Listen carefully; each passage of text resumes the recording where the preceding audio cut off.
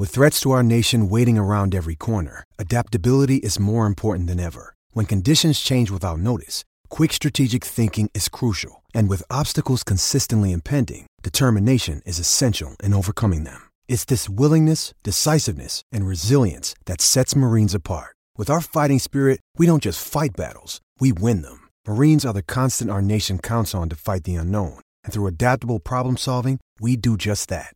Learn more at marines.com. Injured at work in a motor vehicle accident or had a fall in a public space? Speak to Your Claim Lawyers, a no-win, no-fee personal injury claims law firm that specialises in maximising compensation claims for injured people. Call 1-800-YOUR-CLAIM or yourclaimlawyers.com.au.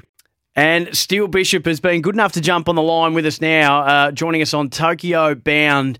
23rd of July, the Olympics gets underway with the opening ceremony. And this man was at the 1972, the infamous Munich Olympic Games. His journey in to cycling and through is fascinating, and it's great to have him on Tokyo Bound. Steele, hello to you. Good evening, Sam, and thanks for having me on tonight. I'm really looking forward to it. No, thank you for your time. So, from what I understand, you started racing and cycling at the age of about 13. You've still got every trophy that you've ever had. How did you get into cycling as a young man growing up in Kalamunda, which I think it's about 35 minutes east of Perth? Yes, up in the foothills, yeah. Born and bred Kalamunda boy. I was given a ride on a friend's bike at primary school, and it was just such an exhilarating feeling being on a racing bike. It's a track bike, no brakes, no gears. Fixed wheel, and going down the road on that was just so exhilarating and dangerous. I just loved the feeling, and that got it into my blood a little bit. And then the process worked from there by going and watching him race, and then watching national professionals race at the championships at Lake Munga, and then setting the goal that I want to do this, and saved up for 6 months for my first bike. So, was it your grandmother that got you your first bike? My very first bike I bought from Flash Cycles in Midland. It cost $13 in 1966, but I think Dad might have paid a little bit towards that.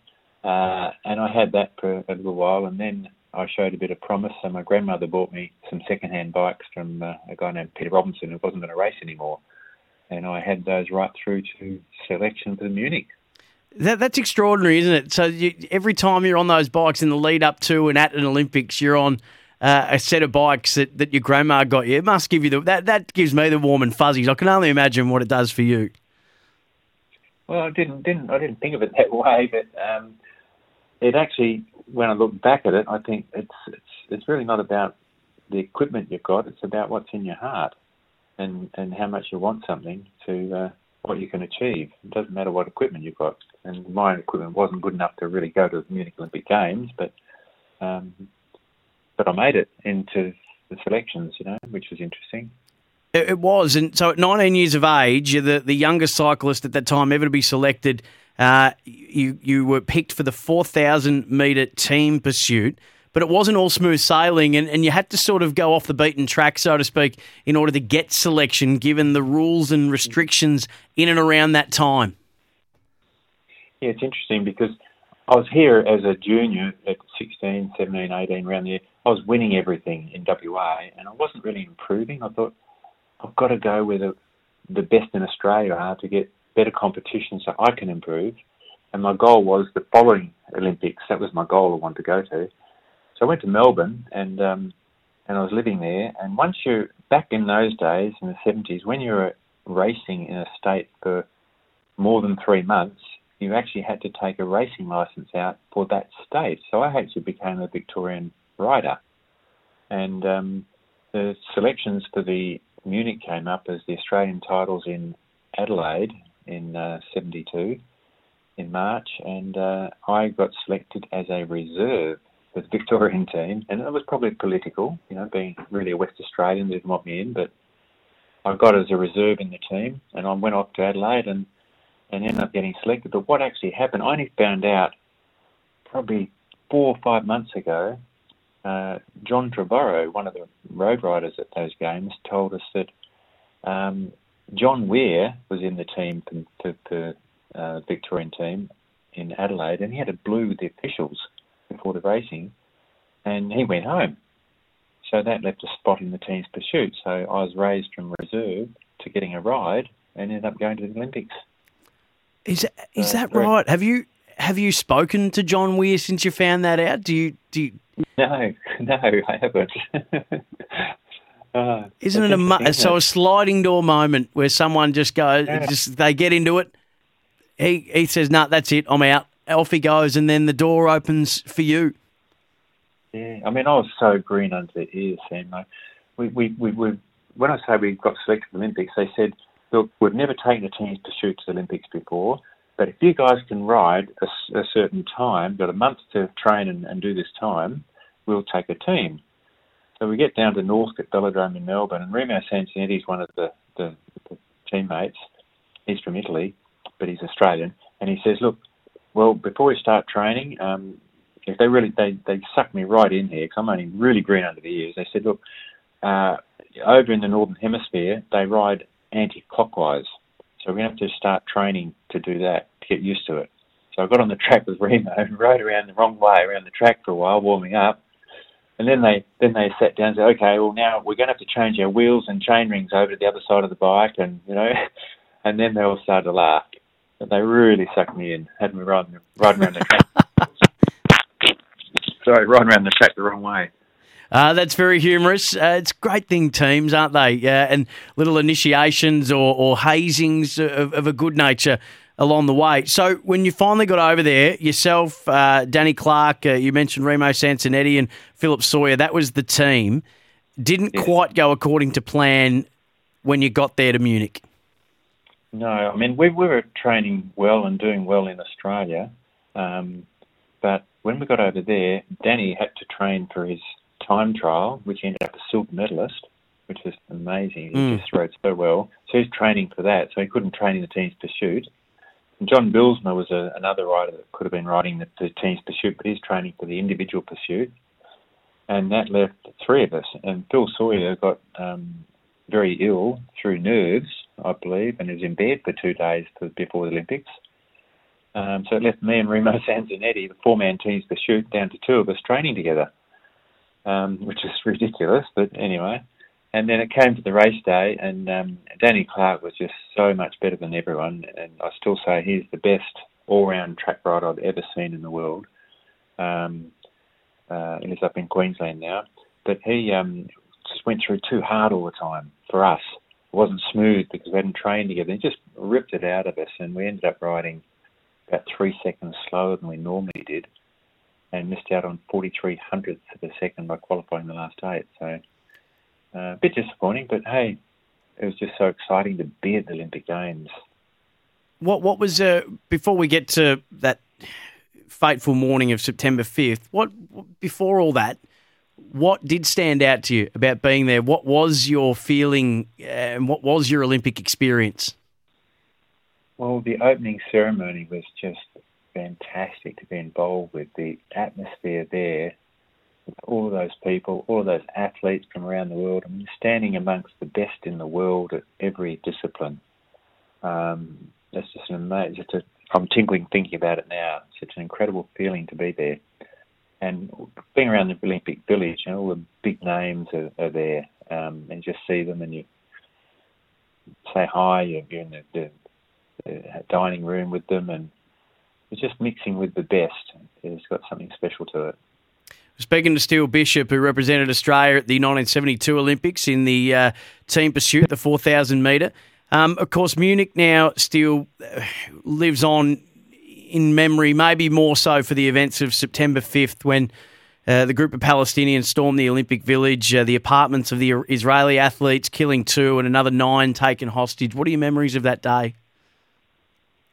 Well, my memories didn't start till later that morning because we'd finished racing. This sounds terrible. And we went into town and we celebrated the track riders, the Australian boys. And anyway, all I remember is waking up in this bar about 4 in the morning or whatever it was when they left me there to pay the bill. And I got a taxi back to the village. and there's no one on the gate. I mean, the security wasn't security. The fences were probably 8 foot high, no barbed wire or anything. You can hop over them easily. There's no guy on the gate to just check your pass. I thought, it was unusual, so I walked in. Now, the centre of the hub of the whole village is your eating area, and from there you've got 3 directions you could go to accommodation, and the Palestinians went into the left-hand section. The Australians, we lived in the right-hand section, and Steele went into the middle section. Ended up in the top floor of the Spanish accommodation. And woke up in the morning at 7:30 and not a real good state, and found my way back to our place. And our managers were just going into the lift to go to their managers meeting that morning, and they just saw me and grabbed me and threw me in his room and put me in the bath, put me in jammies, threw me in the bed, locked the door, told everyone to keep away. And at 11 o'clock that morning, they came in and opened the door and woke me up and told me what happened. So I sort of missed it all, but actually walk the section of the village and see the terrorists on the balcony with their submachine guns and balaclavas. It's that close, which you wouldn't be able to these days. How scary of a situation was it when you realised what was happening, and then when you were able to see what was unfolding? Well, firstly, I thought, how fortunate was I that I didn't go left into that section. I could have quite easily wandered in there instead, and I wouldn't be here today probably. But to see it actually unfold was very scary.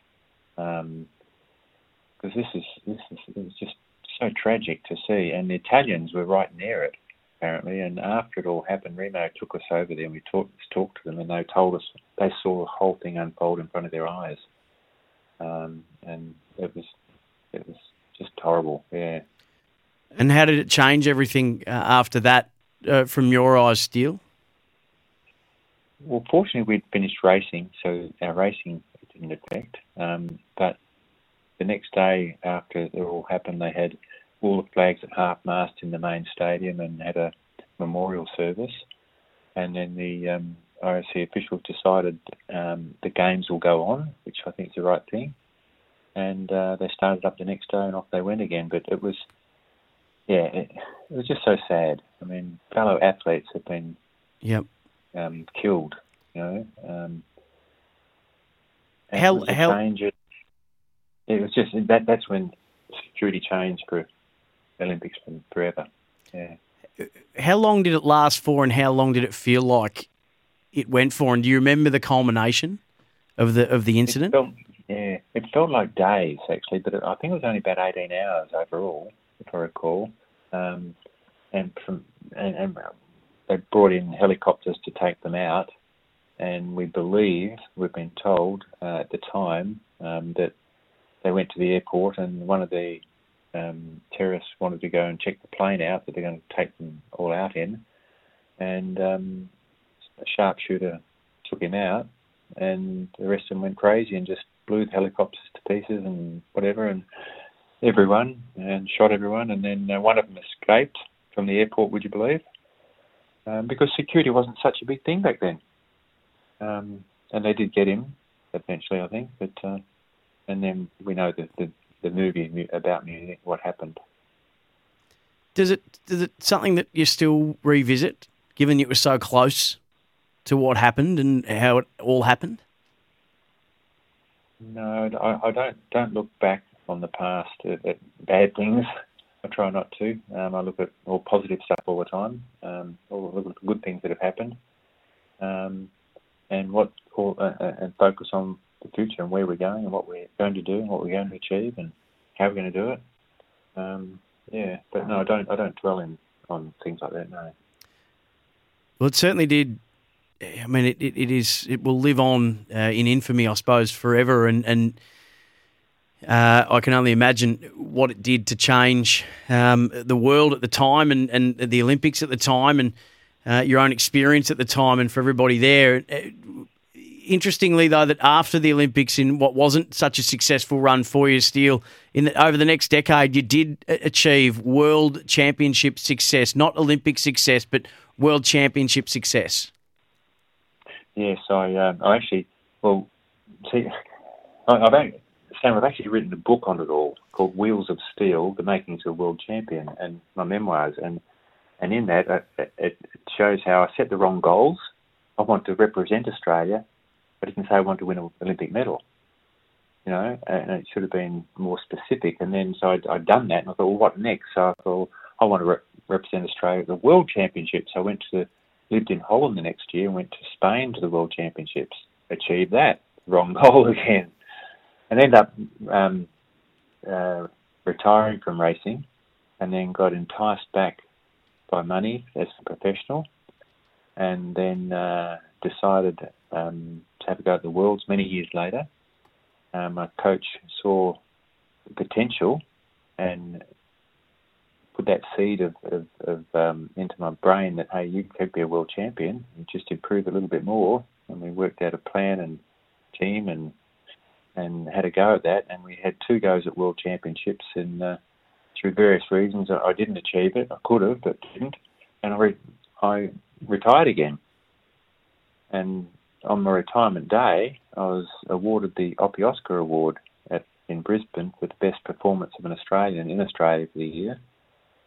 And I thought, that was great. Good way to step back from the sport, winning another award. And I opened up the envelope, and it was a return trip to the next World Championships. Oh, great. Just retired. So we went back again and used all the knowledge and experience we'd had over the past 2 years and put it all together with a good team and won in Switzerland in 1983. Absolutely sensational and well worth the read. steelebishop.com.au if you wanted to get on and have a read of that book, Wheels of Steel, The Makings of a World Champion. You returned in 2019 to the World Masters as well. Your contribution to cycling in this country cannot be denied. You're Order of Australia medalist as well, Steele. How do you enjoy retirement in these days? Well, I had retired for 35 years and then got enticed back to the Masters, as you just alluded to, and had to go up to 35 years off. I had 13 months really hard training. Sam, I think I trained harder that 13 months than I did when I was a professional, because I had more knowledge as well. And I had a great coach. Actually, my coach back then, Ken Benson, I ended up with his son, Daryl Benson, coaching me for the Masters, because you've got to have a coach. And I had good coaches. And we got 4 gold medals and a new world record. And now back into retirement again and enjoying it and looking at caravanning is the next thing. We just bought a caravan and we're going to take off very shortly. Well, enjoy that. Thank you so much for reliving your incredible career and the moments within it on Tokyo Bound with us, Steele. We appreciate it. Thanks, Sam. Thank you for the invitation, and have a great week watching the Tour de France. Want to witness the world's biggest football game? Head to iCanWin.com.au, predict Australia's score with a crystal ball, and it could be you and a friend at the FIFA World Cup Qatar 2022 semi-finals, all thanks to McDonald's. Maccas, together and loving it. TNCs apply.